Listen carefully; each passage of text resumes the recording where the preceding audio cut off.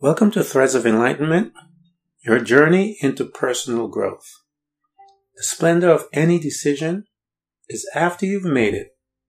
All that remains to be seen are its consequences. My name is Ken Primus. I am your host. Here at Threads of Enlightenment, we talk about the principles of self-development and personal growth. By having conversation with people who have walked through their journey of personal growth. We believe that everyone at some point in their life will have to deal with one or more of these principles to have the privilege of focusing on their self-development as humans. These principles, when applied, can help you to become the best self possible.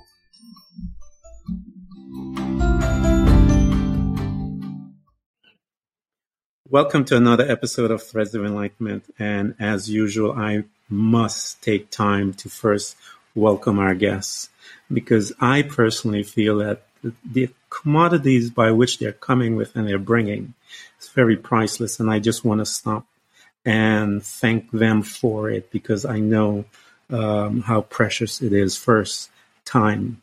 Thank you so much, Jelena, for time. Your precious time that you have chosen to come and spend with us. The second is your journey that houses much pain, much beauty. All of you that created you was housed within that. And I want to thank you for coming and just sharing a little with us so that we can get to know you at a different level and that we may partake of your wisdom so that we can become better human spirits while we're here on this planet. Thank you so much for coming to Threads of Enlightenment. Thank you so much, Ken. I'm really grateful to be here. And I feel like we connected so quickly, and I'm just very excited about this conversation today. Likewise, tell the people those things that you have given birth to. As I've said it many times, we go through our journey to give birth to a few things. Tell them about all those things that you have delivered so far. Sure. I'm currently running a business called And Also. The main teaching of And Also is that we are not meant to be one thing. We are not meant to experience life in black and white. That we can be multi-passionate, multi-dimensional beings doing it all. So part of that business is helping people navigate change through human design. Another part of it is mindset training. So actually combining different principles of psychology and different modalities to navigate change. I'm also a yoga teacher. So and really, the idea of And Also is combining different modalities. So it's yoga and also breath and also human design and also mindset. And all of this combines really in all tools to explore yourself. So that's what I'm currently working on. In a true spirit of And Also, I'm also consulting financial technology companies, which has been my past experience. So I decided to leverage that and still offer it again with this still on brand of not having to choose which one to do, but being able to endeavor multiple passions of mine. And so I also run workshops, but all of it is very intuitive and all of it combines a multitude of tools with one aim to really tune into yourself and your inner wisdom and your intuition, whichever tool speaks to that person in that time. The aim is really just to get to know yourself better by tuning out the noise, using different modalities to get to know yourself better.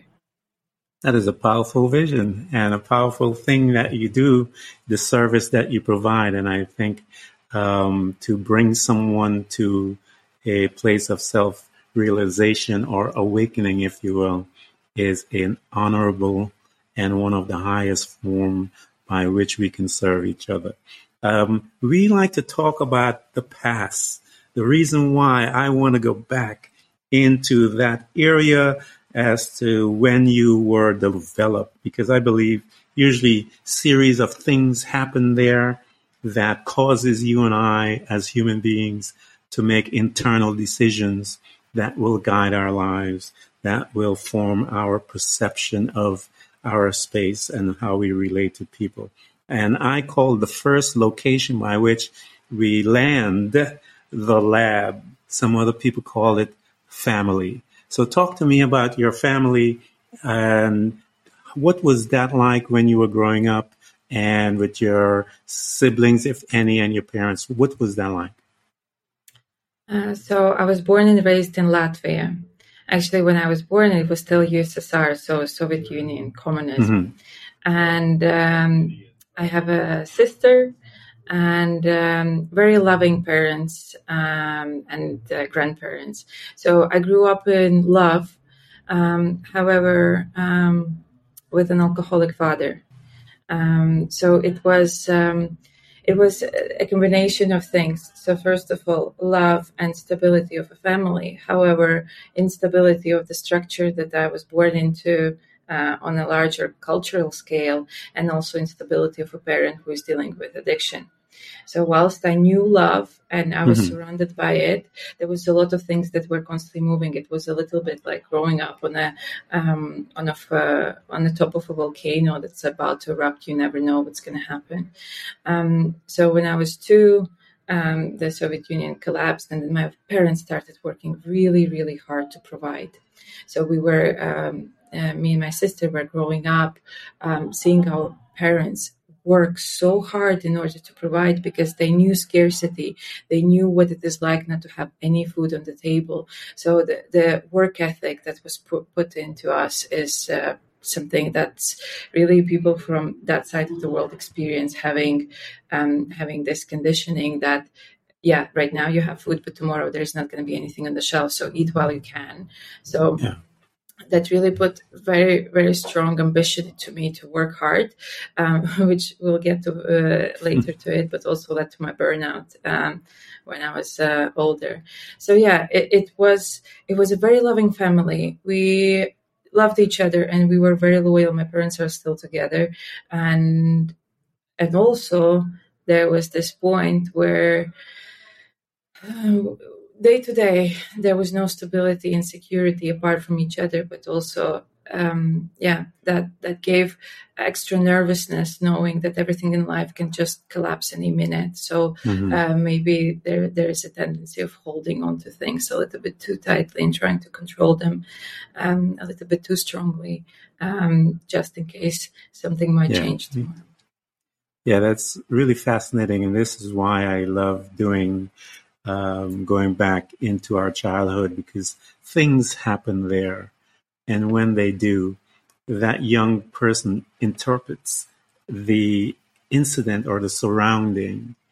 And based on that interpretation as a young individual, we then began to, if you will, it lands, that seed grows in, and that thought that is replaying, and it's there in a way to give birth to this person.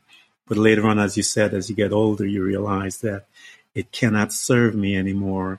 And that is where the dance comes, where we have to learn how to now let it go and move forward. So here it is, this young woman experienced, this young girl within the midst of a major change in the entire culture of your country and what it did to your mom and dad and causing them to work hard, and you watching this interaction.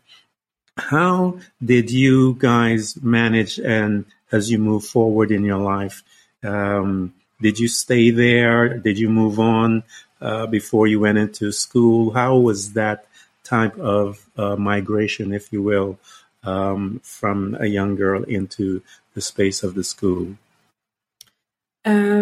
Yeah, actually, when I was born, it was a one-bedroom apartment with my grandma, grandfather, mom, dad, me, and my sister. So 6 of us in a one-bedroom apartment. So that's what I was born into, a very tight setting. And And then, since when maybe I was 5, we had the opportunity to move out of that one apartment, and the four of us, my sister and my parents, we had a separate flat. So even that, like little things, it was still a 1-bedroom flat, but it was just for four of us. It felt like luxury. So I think that taught me to appreciate just anything that is given. So and going to school, it really propelled me to excel, to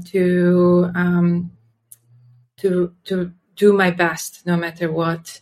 And also my origins, so my grandparents are actually Russian, and there is another layer of cultural difference between Latvians and Russians born in Latvia. So, and there was another competition there between myself and in my head others, which probably wasn't that true, but that as a Russian kid in Latvian school just after Soviet Union collapse, I had to prove myself that I'm worthy to be there, to be in Latvian school, to know the language, to really get familiar with the local culture in a different way now, and that I'm part of it. So this kind of really propelled me to belong to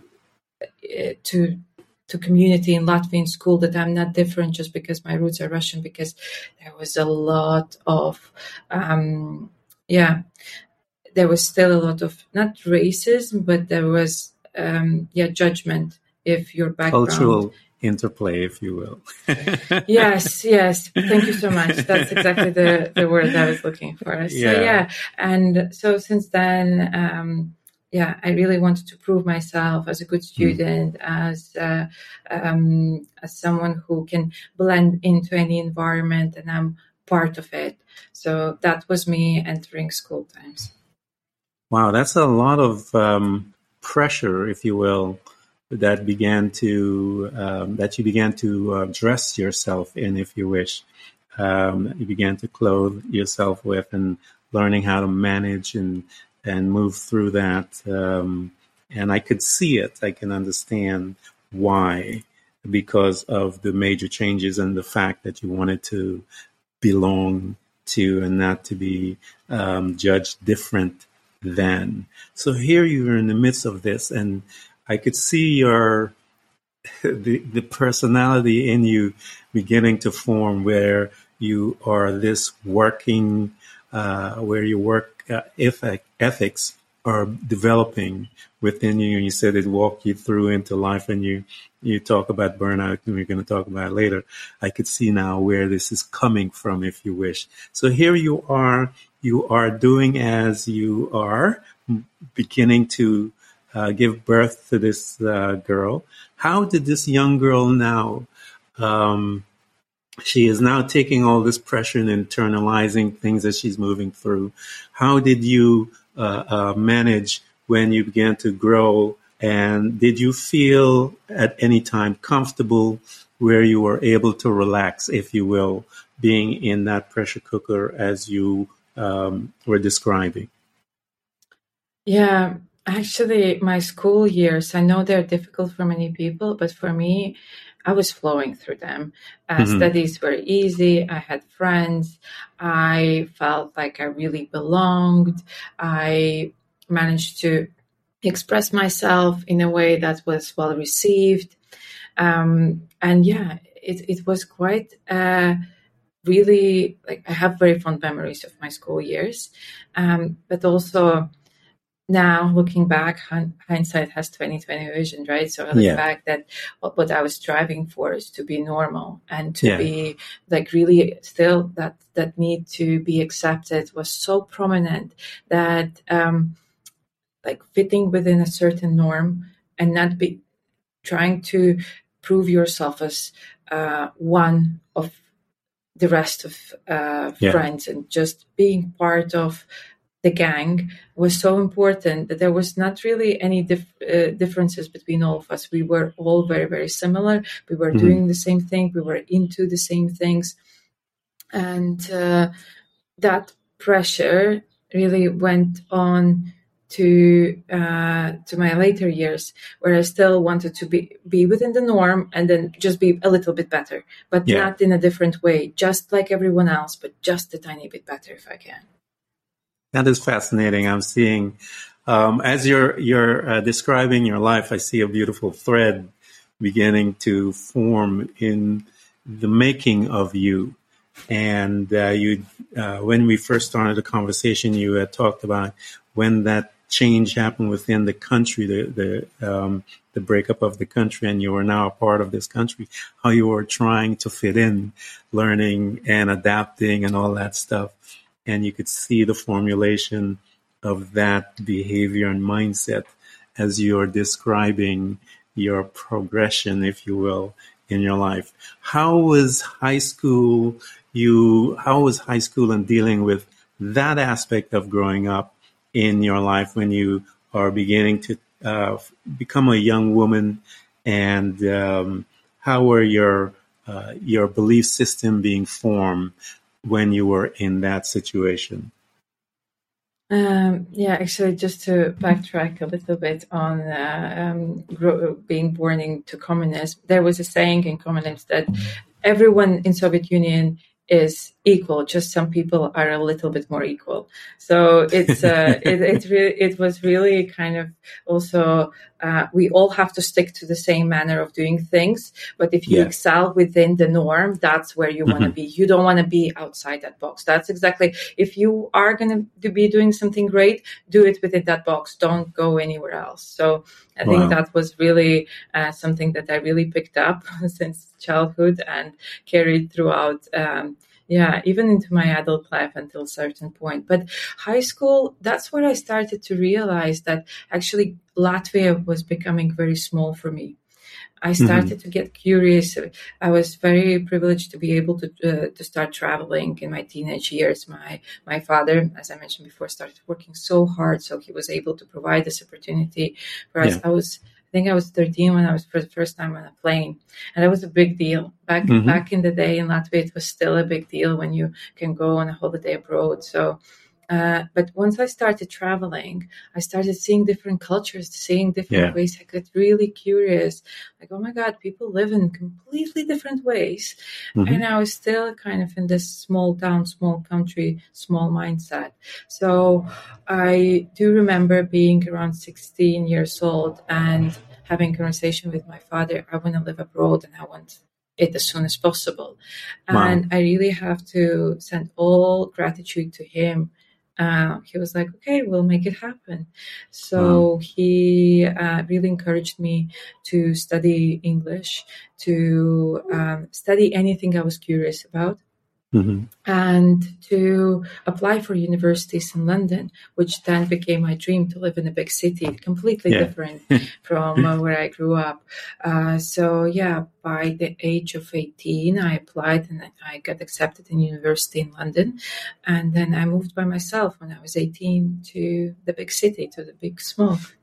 Wow, what a gift your dad offered you at the age of 16. That's a beautiful gift that a parent can offer their child, the ability to go and learn whatever you are awakened to, study it, pick that up and grow. That's a beautiful thing. So here you are. That's a gutsy move as well, to come into a place by yourself. And so talk to me. You have landed, big city, you're looking around, and you are in school. How did that affect you, the individual, being from a small town and walking into a big place? And what did it do to you, the individual? Okay, the first thing on my to-do list was like, okay, how do I fit in? Yeah. So how do I belong now? So still in the same mindset. So, and it's interesting because I was in a very multicultural university, very diverse. And of course, as a young kid still, I started looking for people who are similar to me in order to fit in and to form groups. And again, very, Yeah. very lucky to have built lifelong friendships during my university years. And throughout the 3 years, I studied so much and I learned so much, and I graduated with a first class degree. So in the UK, we have like degree class system. Yeah. So still with the same drive to succeed, did really, really well, and had again very, very educational but also social years of in university, and I really remember them very fondly. I spent also a year in Netherlands where I met even more people and managed to build even stronger connections. So again, that was the part of my life where I really noticed the flow. So actually having learned to do really well, yet belong, this was an atomic combination of two things that if you are ready to conform, they're going to get you where you think you want to get, which is still within that box that I mentioned, just maybe slightly, if there was a hierarchy with good marks and big group of friends, then I felt like I was doing really well. I know, as on the onset of our conversation before we went live, we were talking about, I mentioned that they program you and I to be normal. And that's one of the states that I totally, I can't relate. My inside just starts dancing because I hate the terminology because it is built on such control. It is, you can't, we have to keep our feet and hands within, I call it the invisible fence that society has erected to keep you and I in the corral, if you will, so that we don't step over there, because all the bad boys and bad girls hang out on that side, and you don't want to be a bad girl and a bad guy. So you need to be normal. So here you are. I want you to introduce us to when you begin to, because this traveling will begin to affect you at some point, because when you're exposed to culture and other people's belief system, it does something to you. Talk to us about, as you are beginning, and you talked about your college being multicultural as well, with your interaction with all these different people, and at what point did I say to people that spiritual aspect of living began to awake in your life? Are you beginning to start getting aware that life is a little more than just, as we talked about, beers on the weekend and partying and stuff like that? Talk to me about some of that thread. Yeah, I wish it happened around that time, but in reality, it happened at the age of 28. So until then, I was still living pretty much on autopilot and fitting the norm. And I use quotation marks here, and just not really standing out. It did educate me a lot in terms of cultural differences, women's rights, how in Latvia it's still rather backwards in terms of the women's place in society. So I got educated a lot, and like people can live in different ways. So my that part of my 20s was valuable in other ways. However, spirituality didn't come into my life until the age of 28, and really seeing a completely different perspective. And that happened after my 6-year relationship with my ex-partner collapsed very suddenly. So as part of fitting the norm, I also met someone when I was 21. We fell in love. We bought a house, then a bigger house, and then we got engaged, and then we got married. And the basically 2 days after we got married, when we went on our honeymoon, I found out that he's in a different relationship with someone else. So I discovered that when I was on my honeymoon, and it really crushed me. And my whole life collapsed. My whole life of ticking boxes, doing well, fitting the norm, doing the right thing, being good, just following the path. everything collapsed. So with my luggage from that honeymoon, I had to come back home to home that was no longer mine because we started splitting it immediately, and the rest of our assets. My all groups of friends that we built together by that time, they um, they started breaking up. I started questioning myself, at which point did I start feeling that something is off, but I didn't acknowledge that. And that was the first question, which really put me on a path of discovery. At which point did I already know, but I chose not to know, because sometimes it's easier not to know that something is off than actually address it and deal with it, because something will change and something will shift, and your life as you know it might not be the same tomorrow. So this was what put me pain, pain, pain that I didn't know before. No longer having everything in order, no longer having everything organized, and having this vision that I built up, what life should look like.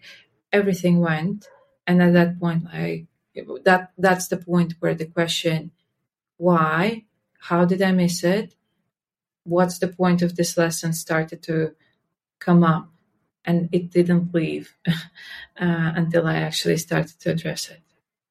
Let me ask you a question. At what point did you not,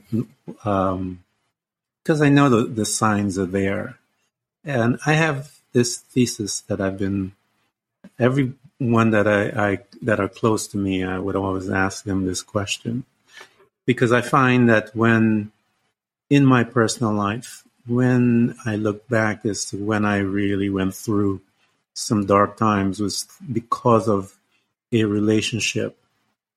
But the relationship usually, when I look back, there were signs that I noticed, but I talked myself into believing that what I wanted was more important than the signs that I was getting. What was your signs when you were there? Because we do. I remember the girl that I was with. She was beautiful. I was like, wow, she loved the same music.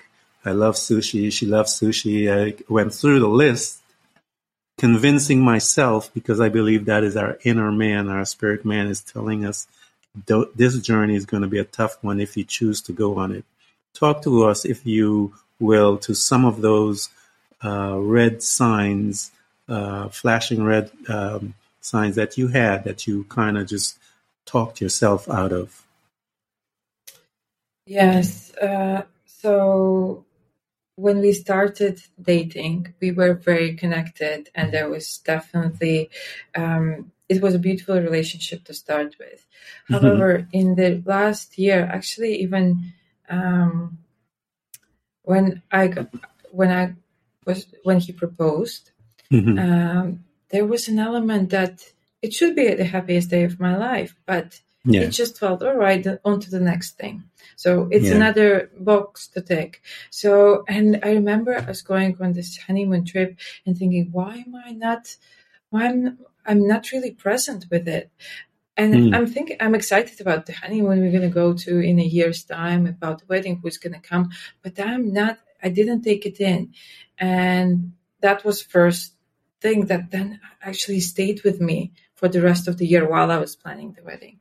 Another thing, our relationship, actually, it felt like we were growing apart. We were both really traveling a lot for work. And we were really on different pages, but we didn't take time to meet each other again. We were just going ahead with the plan, with the next thing that we need to do. And there were other things more in our communication that started to alert me. So really this feeling of not relating authentically to one another. I didn't have the language nor communication skills to address it. Address it then, because even later on, I realized we never argued. It wasn't that the number of arguments grew. We didn't argue, but if we didn't argue, it means we didn't communicate. That was another red flag that I chose to ignore. But really, underneath it all, there was intuitive knowing that something was off. more important than anything else. There were signs, there were visible signs that I can now go back and this was off, this was wrong, this was wrong. But at that point, I wasn't able to. But there was something very intuitive.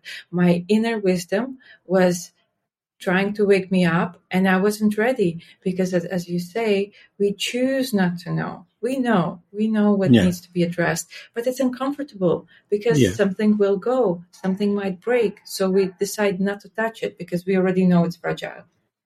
Yeah. That fantasy that we have. I think the fantasy is this: we all want to be connected to that right person, and we believe in the that vision that we have in our head as to the relationship that we truly want. And when we are in that relationship, we cling on to it, we hold on to it because we have this vision that we are looking at. But as my mother would say to me, sometimes you don't offer your swines to your pearls to swines. But here you are, you have this internal guidance that is trying to make you wake you up, and you negate to listen to it. When you found that out and your world crashed, and you began to now um, began to, I guess, live in the pain, if you will, a little, so that you can identify what is going on, how did I get here, and so forth. Talk to us as to how did you take that first step to begin to walk. I know there's lots of pain, lots of tears, all of those things, judgment upon yourself.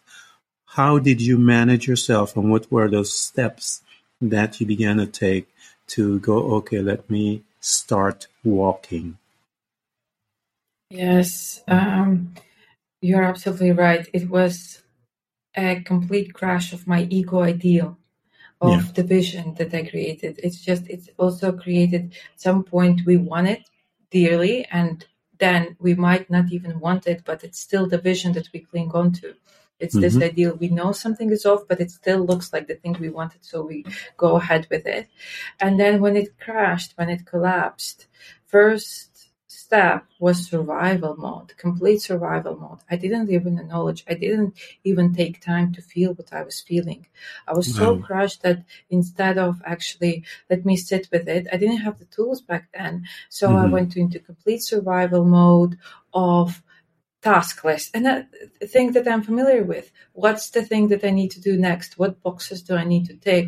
And I've shared this before with my friends that I actually had project breakup spreadsheet, splitting assets, calculating costs.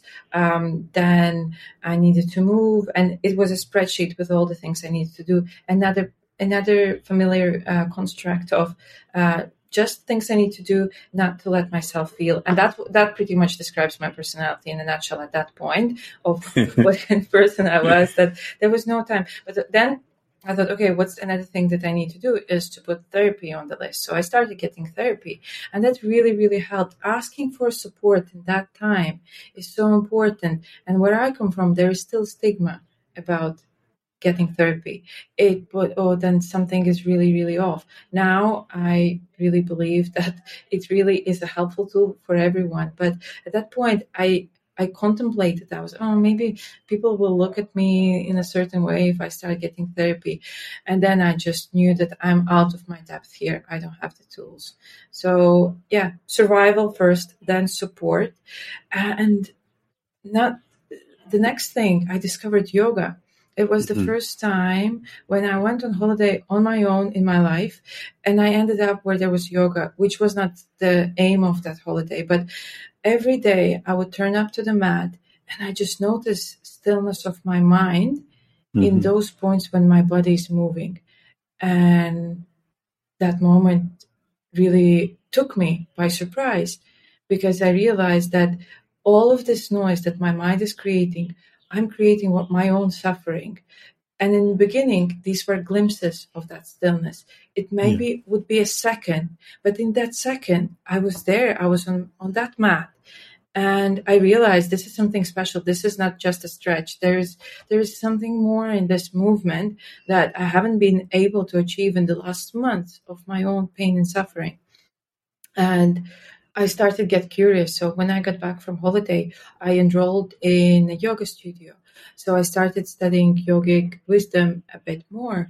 Then I would start searching. And at that point, I did not know what I was searching for. I would go to cacao ceremonies. I would go to a gong bath. And my friends in London were like, good for you, but we don't get this. So, but I just really knew that there is something, when this community comes together, there is something, and I don't know what it is, and I don't want to call it anything. I didn't call it spirituality. I call it mambo jumbo. I call it, I'm going to go to my mambo jumbo thing, and it helps me and stop questioning me. So I started to do all of these. At that point, I would call them woo-woo things, off with the fairies. And my friends would know it, like, what are you up to today? I'm like, I'm off with my fairies today. And I would just immerse myself in this community. I would go to ecstatic dances, and I would not really even want to explain to my friends what they were and what we do, because it all seemed really strange. And having heard my story, I did not want to look weird. I didn't want to be misunderstood. I would just kind of make fun of it. But really, every time I would step onto my mat, into a static dance floor, I would feel something, but I would not think. I would just feel, and I would be there. And I would be present. And that's what probably started. This is where the shift started to happen. And I started to read secretly Power of Now and all these Deepak Chopra books and everything else. But I didn't have many people to discuss it with at that point. So it was my little secret endeavor. And I would call myself spiritually closeted until a certain point. But that is powerful, though. I mean, how you get there, the fact that you got there is more important than how you got there. And I know some of the woo-woo stuff, but when you get into the yoga space and even therapy, these are tools that we can utilize to begin to do the investigation. And that's what a therapist does, help you to do the investigation as to uncover, if you will, those things that are hidden due to busyness, due to some of us, our personality, and the fact that we're not trained to deal with that. But when you walk into the yoga space, that is a different place, because what it does to you there, it causes you to quiet the mind. And you are brought into, those teachers will begin to tell you to imagine things, quiet your mind, breathe, bring the breath into the situation. And I tell people the breath is that bridge between the crazy world and the supernatural. And as you begin to take that breath and exhale, it begins to move you and shift your location as to where you are. So here you're going to all the woo-woo classes and sneaking out by yourself, and but you are beginning to notice something. As you begin to notice that change and seeing it, and because you're sneaking out to maintain it, so you notice something happening to you. How did that started to the causation effect with that interaction? How did it begin to affect you as an individual? What type of things were beginning to happen while you were doing this stuff in secret, as you say?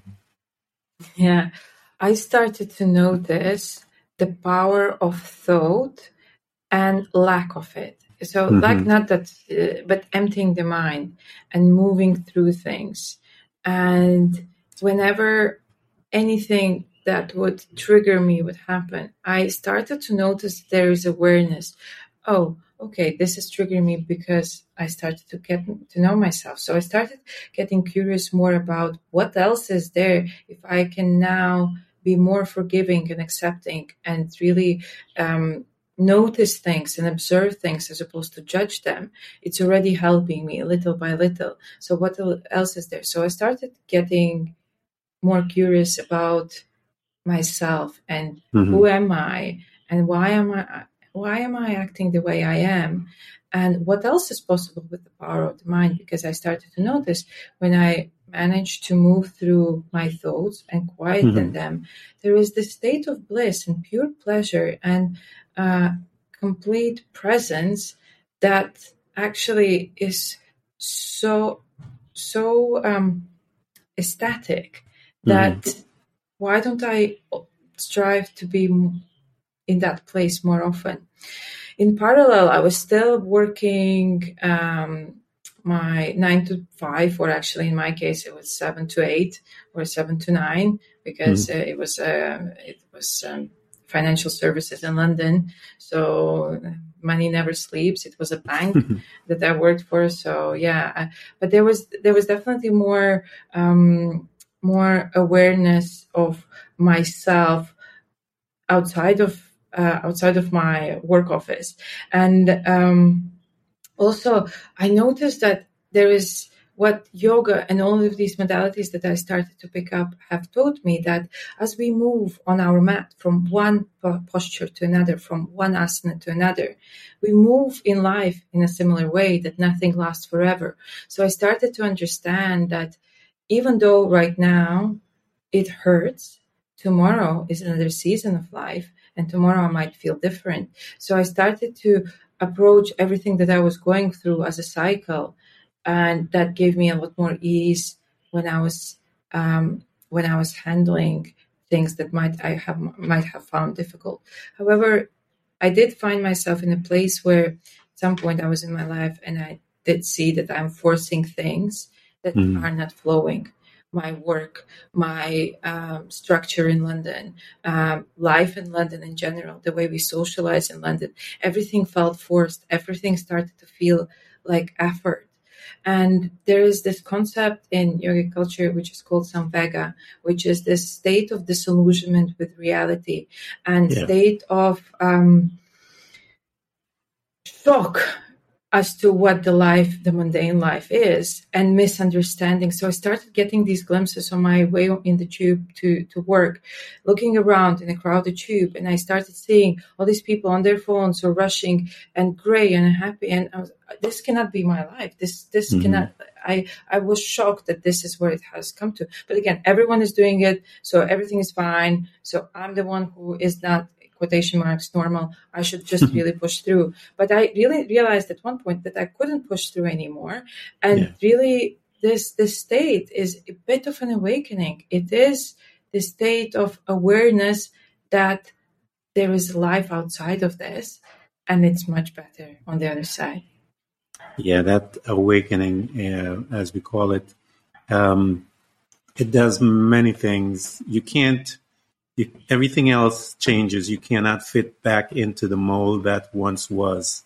It becomes agitative to your spirit and to your being, and it makes you uncomfortable to be able to sit down within it. And trust me, I know exactly how that feels. It's just your perception of life and everything else changes and begins to change, and you see that blindness that everyone is in. You really can see it. It really becomes something else when you get to that place. As you begin to incorporate all of these different modalities in your life, and as you begin to study, I remember reading one of the things where you study the I Ching and all of the Kabbalah and different systems and so forth, the quantum physics. I know I had studied much of that, the Vedas, all these books that you look, and as you become adventurous, as you become a detective to find out more, curious, you use the word curiosity, and you begin to take some of these things out. I want you to tell me some of those things that you had to overcome, some of those fears, monsters, if you will, those thoughts that we allow to grow, and being in that traumatic situation with what happened on your wedding day of all days. How did you begin to accept this woman? How did you begin to love her? What were some of those thoughts? Did you have to learn how to move aside, to not give him permission anymore to come into your life? Those thoughts, as you mentioned, what were some of those that you had to overcome? The biggest lesson was to really accept myself, to meet myself where I am with all my and alsos and all of my in-betweens, that if I'm true to myself, I will not be judged. And if I'm judged, those people do not have to stay in my life. Mm-hmm. As you heard my story, I had this massive fear of being judged or being seen as weird or misunderstood. But really, when I discovered specifically human design, that's a tool that I mostly work with now, it really put a perspective on everything that I'm actually ashamed about. These are my gifts. These are my unique skills, and they make me in who I am. And by using them and sharing them with the world, I'm in my flow. I'm in my alignment, and I need to stop resisting that, and I still need to allow myself to share and to really become who I am by stepping into my power. So I started. I studied human design, and I started actually offering workshop sessions, and I started working with it. But I was still afraid to tell my circle back home that that's what I'm because doing. you're wooing, you remember? Yes, exactly. I'm the one now off with the babies. Now I'm the strange one. So this is where I really came out of my spiritual closet, because I moved to Mexico. I sold my flat so that state of disillusionment it shook me up to my core so much that I sold my flat, I quit my job, I packed my things in storage, and I moved away. And I moved to, at first, I traveled a little bit, but then I ended up in Mexico. And here, community is a lot more supportive it's a perfect playground to try anything. And people are really curious and want to learn. So I started offering and sharing my gifts. And you said something in the beginning of our conversation, that our gifts will be the vehicle to provide for ourselves. And I really started seeing it here. But just by sharing what helped me, I started to really see this abundance of new opportunities coming, and they were really financially lucrative. And I loved sharing them, and I was getting paid for it. Yeah. And that was something that didn't really compute that was possible. It never before. never does. Yeah, and then it just starts happening. And in human design, we really look into how to best use your energy, what you're here to bring, what you're very susceptible to receive. It's a combination of many different ancient wisdom, so Kabbalah, I Ching, also quantum physics, chakra system. But really what it gives is a body graph of awareness of you. So it shows you might be susceptible to take other people's emotions, so you're an empath. Watch out for that. Your energy fluctuates, so maybe you need longer periods of rest. You're not meant to work 9 to 5. Maybe your unique gift is correction, so what systems can you improve? And when I received my reading of my human design chart, it just validated everything that I was feeling before. And now I had this tool to use to really experiment with, and what would it feel like if I lived life in my alignment? What would it feel like if I actually followed my strategy and the way to make decisions from my intuition as opposed to my mind? How do I quiet my mind more so that I hear my intuition more? So I started experimenting with that. That led me to sharing it. That led me to my business, and everything just started flowing again. So I work a lot with this energy of flowing versus forcing. It's still work. It's still sometimes hard, but things start to flow. If you are in your alignment, universe will give you more opportunities that are aligned, and more opportunities to express yourself if you're doing what you are good at and what are your gifts, because it will want you to share them. I mention that because I believe every single person on this planet is supposed to be where you're at. And let me explain. the wisdom is the principles or the tools are out there. You talk about the I Ching, and which is this book, and the Vedas, and all of the different tools that you utilize, quantum physics, all of these tools, and the Kabbalah, all of these things, these wisdoms, have been out there for a long, long time. Each and every one of us, I believe, have to go through our journey, and we are all learning and pulling from those wisdom. But the most beautiful thing of it all is that each and every one of our journey, we take out a different piece of each and one of those things, and we come out with us. And I believe that the whole picture of it all, the wisdom of all there, is big enough for so many billion people that are on this planet, for each one of us to go through it. And each one of us will come out with a different aspect of it, and it will be us.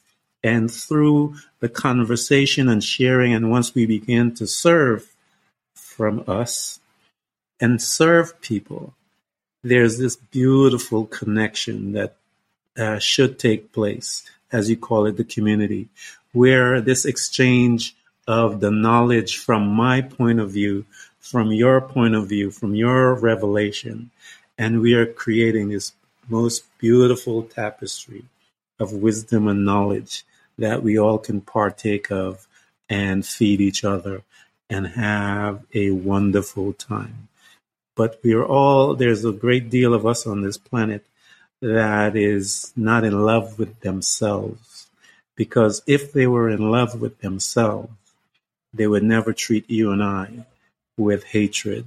And so when I see someone behaving in that lesser state, I know that they are hurting deep down. They don't know who they are. And that's when I, as an individual that have knowledge, I can love them regardless of their madness, because I've been exposed. I recognize that they are beautiful, they are one of a kind, just like I am. And so my response to them is never to be an agitator, but one to say to them, wow, how are you? You are beautiful. And however they respond by that, that is on them. And so we are to grow together. And here is this beautiful, powerful woman that has gone through all of this stuff, traumatic situation on the time of your wedding, which should have been your time of rejoicing and newness. Here you were dealt with this information that changed your life and brought you to this beautiful place that you sit today, seeing who you are, the greatness within you, the power that is you, the journey that became you. So here you are, you've done this. And it's fascinating to me that you had the courage for someone who was hiding to step out and walk in this newness of you. It is courageous. Talk to me about that, because it is. A lot of people are afraid to make that step, but that's the step that is necessary in order to experience the freedom that is housed within the obedience of that call, where we have to relinquish our, I guess, the normal mentality, relinquish it, and jump into that pool of this new world that is calling you. Talk to me about that conversation that you had with yourself, because I know it's not an easy conversation, but you still have to make it. How did you do it? It was a series of conversations. One wouldn't have been enough.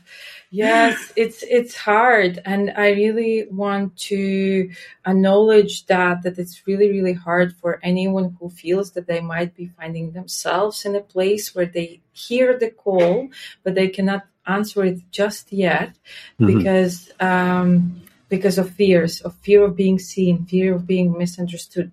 I know it, where I've been there. I think after a series of conversations with myself, had a strong word with myself, what I did realize is that there will be people with kindred minds that need to hear what you have to say. And those people will get it. There will be people who will hear it and they won't get it, but they love you, so they will never judge. And there will be people who don't love you and will judge, but why do they matter? Really asking myself, why do these people matter? And who are these voices? Who are these voices that I associate that with? And then if there are particular people in life, this is practical advice, if there are particular people in life whose judgment you're afraid of, that you feel like you're going to be judged and might they might not be coming from a place of life, really question whether that's a relationship that still needs to be nurtured in your life, and that's opinion that you need to take into account, or there is a boundary that needs to be set. But in reality, if you come from a place of love and you surround yourself with people who come from the same place, no matter whether they understand it or not, they will not judge. So, and sharing, when the call comes, and if it's a strong call, it will not go away. You cannot silence it. You can silence it, but you cannot silence it and be satisfied in your life and be happy. Yeah.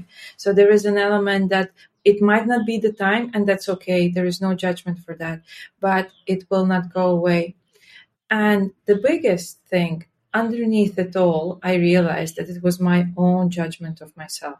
That it was my own idea that I did not fit into my ego ideal, being this corporate successful business lady in London, clicking my heels around town and being married in a big house. My life looks very, very different now. And I did not want to answer that call, because then it was a deeper letting go of that ideal, that I realized that I probably will never want that back. And if I do, great. I will salute it. But at this point, I just feel that this is my place. This is where I am now. And I had to stop judging myself for not fitting my own fake box that I created. Anyone that has been listening to this conversation, I want you guys to get in touch with this powerful human being that has been through some dark times, because I imagine that was a dark road to walk. But it was and is a rewarding walk, as you can listen and hear.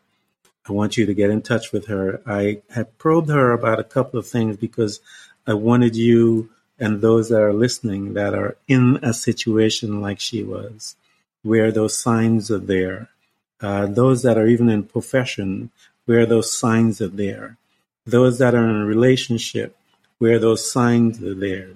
I want you to get in touch with her, because she has knowledge about those signs, and she has some answers about those signs and how to walk yourself through, and how you can get to the other side where she is. And that side, and I know a lot of you guys are concerned about it.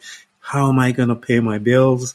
But trust me, it has already been designed this way, that your gift that is residing within you will be that source that will be able to cause your security by your finances to come in, because it is designed that way, trust me. And she will help you to uncover some of those by the questions she asks. Why? Because she's been there. And because she's been there, she knows the questions to ask you to get the results, to get you out of where you are right now. Because let me tell you something. You're there because you don't know what to ask yourself. But you have a guide in her. And get in touch with her. I will also provide some of those things, and by which you can reach her.